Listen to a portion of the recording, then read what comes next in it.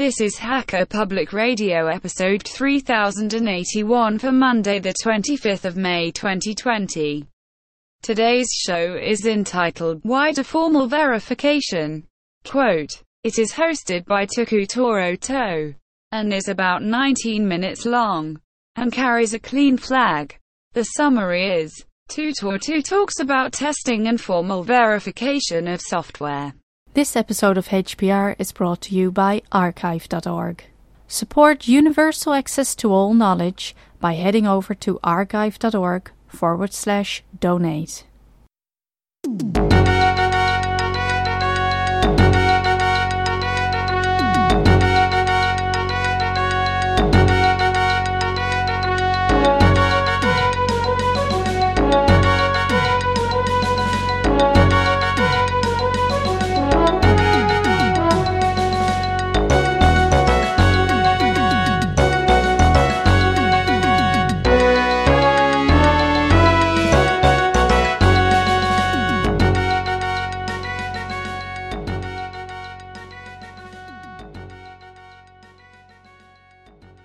Hello, you're listening to the Hacker Public Radio, and this is Tuukka Turto. Today's episode is about a spectrum of software verification or testing. I made an episode, I think that was the 3057, about formal verification with the GOG, and forgot one very important detail, namely, why on earth would you like to do that? So hopefully this episode will hopefully answer that question. So, when you're talking about testing or verification, there's a lot of different ways of doing that. People really love giving them names and categorizing things, and more than once I have had a discussion where people have disagreed and then later on realized that they were disagreeing, not because they were of different opinion, but because of they were talking with different terms. So I'm going to use those terms that I'm most familiar with in here. So if you talk about manual testing, in my opinion, that's something that people do, obviously, and that tries to answer to the questions like, is the software, is it fluid, is it pleasant to use? Does it work with a screen reader? Can colorblind people use it? Does it make sense? Is it can you achieve the software what you want to achieve, and is it painful or pleasant to use? Things like that. These are really hard for computer to answer. But as soon as we start, and this is what I usually consider testing, like real testing. Well, not real, but testing. As soon as we start writing, and in my opinion, that part should be given the tester should have a very loose guidance or instructions what to do. If they are executing script that says that put number this field, put number that field, press this button and verify that this third field reads some specific amount, then in my opinion that's a waste of time and human brain power, because computer can do that. Humans should be doing things that humans can do, but computers cannot. But so as soon as we start talking about examples, like I said, do this and verify that the result is this, then in my opinion that's something that computers should be doing. And the very lowest, not lowest, probably the first this kind of test that people encounter are, like I said, in a UI level or in a code level, but in any case they are just like with this input the result should be this, and it works. And they are relatively easy to write and understand. But the thing is that this example covers only one specific case. Like For example, if we are joining two lists together, and we are doing that we want to verify that with examples, we need at least 9 different tests, because you want to you have most obvious interesting cases. You have an empty list, you have a list of one item, and you have a list of many items. And if you have 2 of those, so you have 3 times 3 tests basically. Like, did I miscount it? No, 3 times 3, I think that is. Yeah. It's like you want to combine 2 0 length lists and verify that the result is a 0 and length list, and you want to combine 0 length and 1 item and verify that it's the 1 item list with obviously with the correct item in it. Then you want to do it the other way around, 1 item list combined with the 0 item list, and see that that works. So you get 9 tests.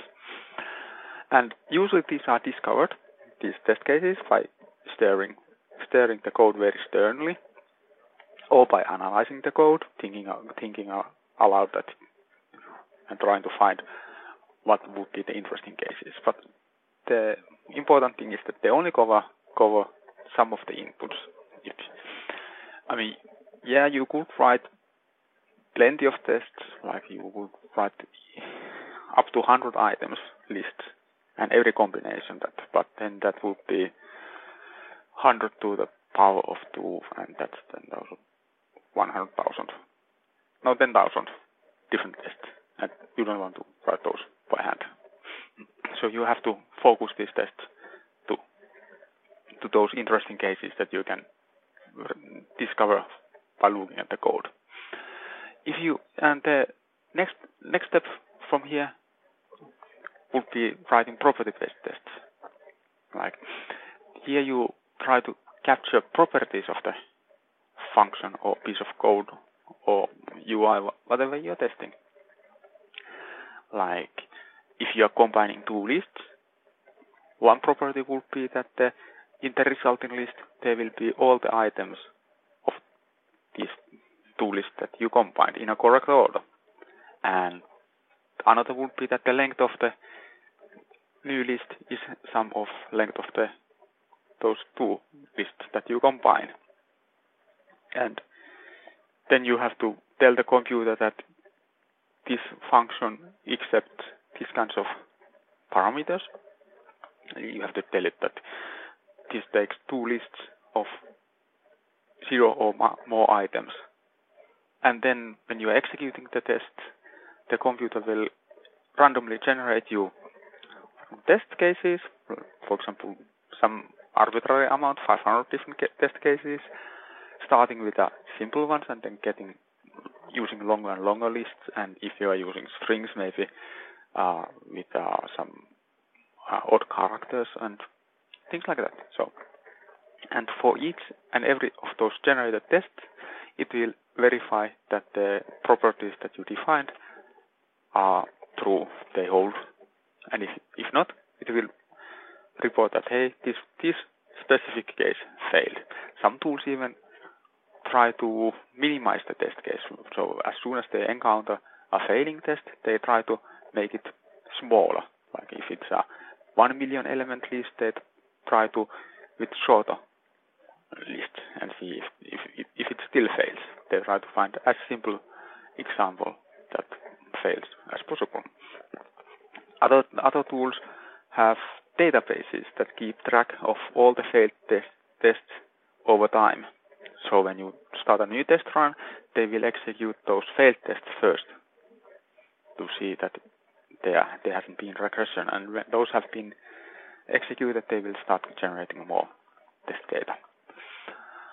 But again, this will cover bigger amount of inputs, but this cannot cover in all cases. This cannot cover all the inputs. If you have 2 booleans, for example, then and you are doing some operation with them, you have 4 combinations. That one you can actually specify by hand.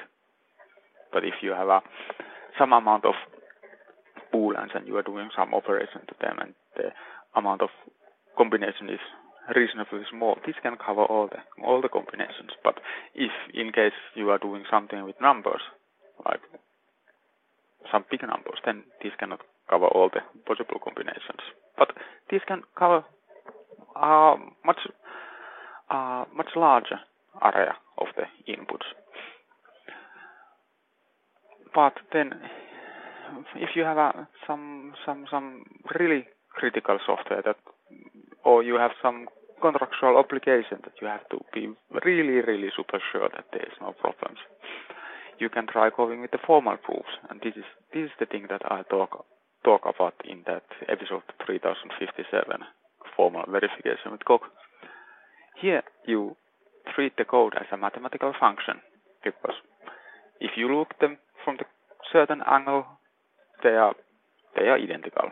Like code and mathematics are different sides of the same coin, basically. And then you can prove mathematically that these properties that somebody wants your list joining function to have actually hold. You can. I didn't do this by hand, but I would think if I had to do this, I would start with both lists at the 0 length and prove that you get the resulting list is a 0 length list. And then if first one is a 0 length and second one is n+1 items, I would be using induction and again prove that. And then the first one is n+1 items and the second one is 0 items. And the last, usually the most tricky to prove, is that both are n+1 items, and then prove it that n is any arbitrary number here. The reason why we would be doing this is because we would be using the induction, mathematical induction. Because if we can prove that the function works as we want with the 0 and n+1, then we can say that it works with everything, because n+1 is 1 or 2 or 3 or 4 or whatever. So you could prove that no matter how long list we give to this function, the resulting length will be the sum of those two lists, and there will be all items present in correct order. But so why aren't we doing this? The thing is that this is suitable only for certain languages. The functions that you are proving, they have to be real mathematical functions. So data in, data out, and no touching hard drive, no sending messages to other systems, nothing. Just data in, data out. They can call other functions, but those other functions have to obey the same rules, data in, data out. So it really has to be a mathematical view on the software. And that's not actually that difficult. It's just because it's different than what people are usually used to. It takes a bit of time to change your brain to look code a little bit differently and learn different ways of abstracting and combining and splitting the software and all that stuff that every software developer does every day. But the biggest one is probably because the proving is really tricky. It takes lots of time and effort until you are really good at that. And if redoing tests is frustrating when you change the software, imagine how frustrating it must be redoing the proofs. Because tests usually look for example, function outside. They have an interface and they give data into that and they get data out of that, and then they can verify that this data that we gave in and this output that we got out, that they are what we want it to be. So it's a bit easier. But when you are proving mathematically that the code does what it should be, you are looking inside of the function. You are looking how it has been implemented. And if that implementation changes very drastically, then your proof isn't valid anymore and you have to redo it. And then, of course, the usual thing, tests or mathematical proofs don't guarantee correctness. So you can have all the tests you want, you can have all the proofs that you want, but your software still isn't correct. This is because the original spec could be wrong. The original specification could be wrong. Whoever wrote it made a mistake. Or they could have omitted something completely obvious to themselves that is not obvious to the developers who are going to write it. Or the developer who is reading the specification misunderstood it. Or somebody could have made a mistake while writing a test or a theorem that they are proving. Like, for example, somebody could write that I want a function that combines two lists together, and they forgot to mention that, by the way, in this business field that we are working on, every time we are combining lists, we are putting a comma in between for whatever reason. But because this is not written in the specification, then the developer doesn't know that, and then they cannot implement it correctly. Or it could be that the person who writes that I want to combine these two lists wanted that the resulting list only has each item once. So if you have a list 1, 2, 3 and another list 2, 3, 4, the resulting list will be 1, 2, 3, 4. So duplicates would be dropped. And for them it might be completely obvious. For example, if they are making a list of cars that are in the storehouse, of course the one car is on list only once because they only have one car. You don't have a same car twice in the bookkeeping. So for them that is completely obvious, but for the developer that probably isn't completely obvious. But if they had been saying that we want to, instead of lists, we want to use sets, because then the developer might understand that, hey, set, that's always only unique items. So it's not that easy. So as a summary, so there's a cost versus gain here. Like some things are best tested by humans, sometimes things are best tested by the automated examples, or verified rather. So you have do this, and this happens. That type of things. But you can only cover some specific cases in that way. You cannot cover all the cases. If you want to a bit more broader verification, you use property-based testing, or rather different kind of verification. You use property-based testing because then the computer generates your test data and you verify that your system can handle that test data, be it booleans or be it whatever huge lists or accounting books of some company. Computer can generate you that data and then use that to verify that your software works correctly. Or you can go all out and mathematically prove that your software does what it is supposed to do, but then you have to use specific languages, and the cost will be much higher because it will be much slower. But in this case, you can cover all the inputs. Hopefully that clarifies why on earth will you want to, or why you wouldn't want to do formal verification with Gog or some other tool. If you have any questions, comments, or feedback, I'm always interested to hear them. You can reach me by email or at the Fediverse, where I'm tuturto@mastodon.social.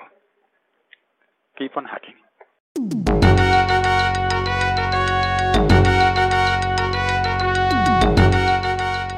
You've been listening to Hacker Public Radio at hackerpublicradio.org. We are a community podcast network that releases shows every weekday, Monday through Friday. Today's show, like all our shows, was contributed by an HPR listener like yourself. If you ever thought of recording a podcast, then click on our contribute link to find out how easy it really is. Hacker Public Radio was founded by the Digital Dog Pound and the Infonomicon Computer Club and is part of the binary revolution at binrev.com. If you have comments on today's show, please email the host directly, leave a comment on the website, or record a follow-up episode yourself. Unless otherwise stated, today's show is released under a Creative Commons Attribution Share Alike 3.0 license.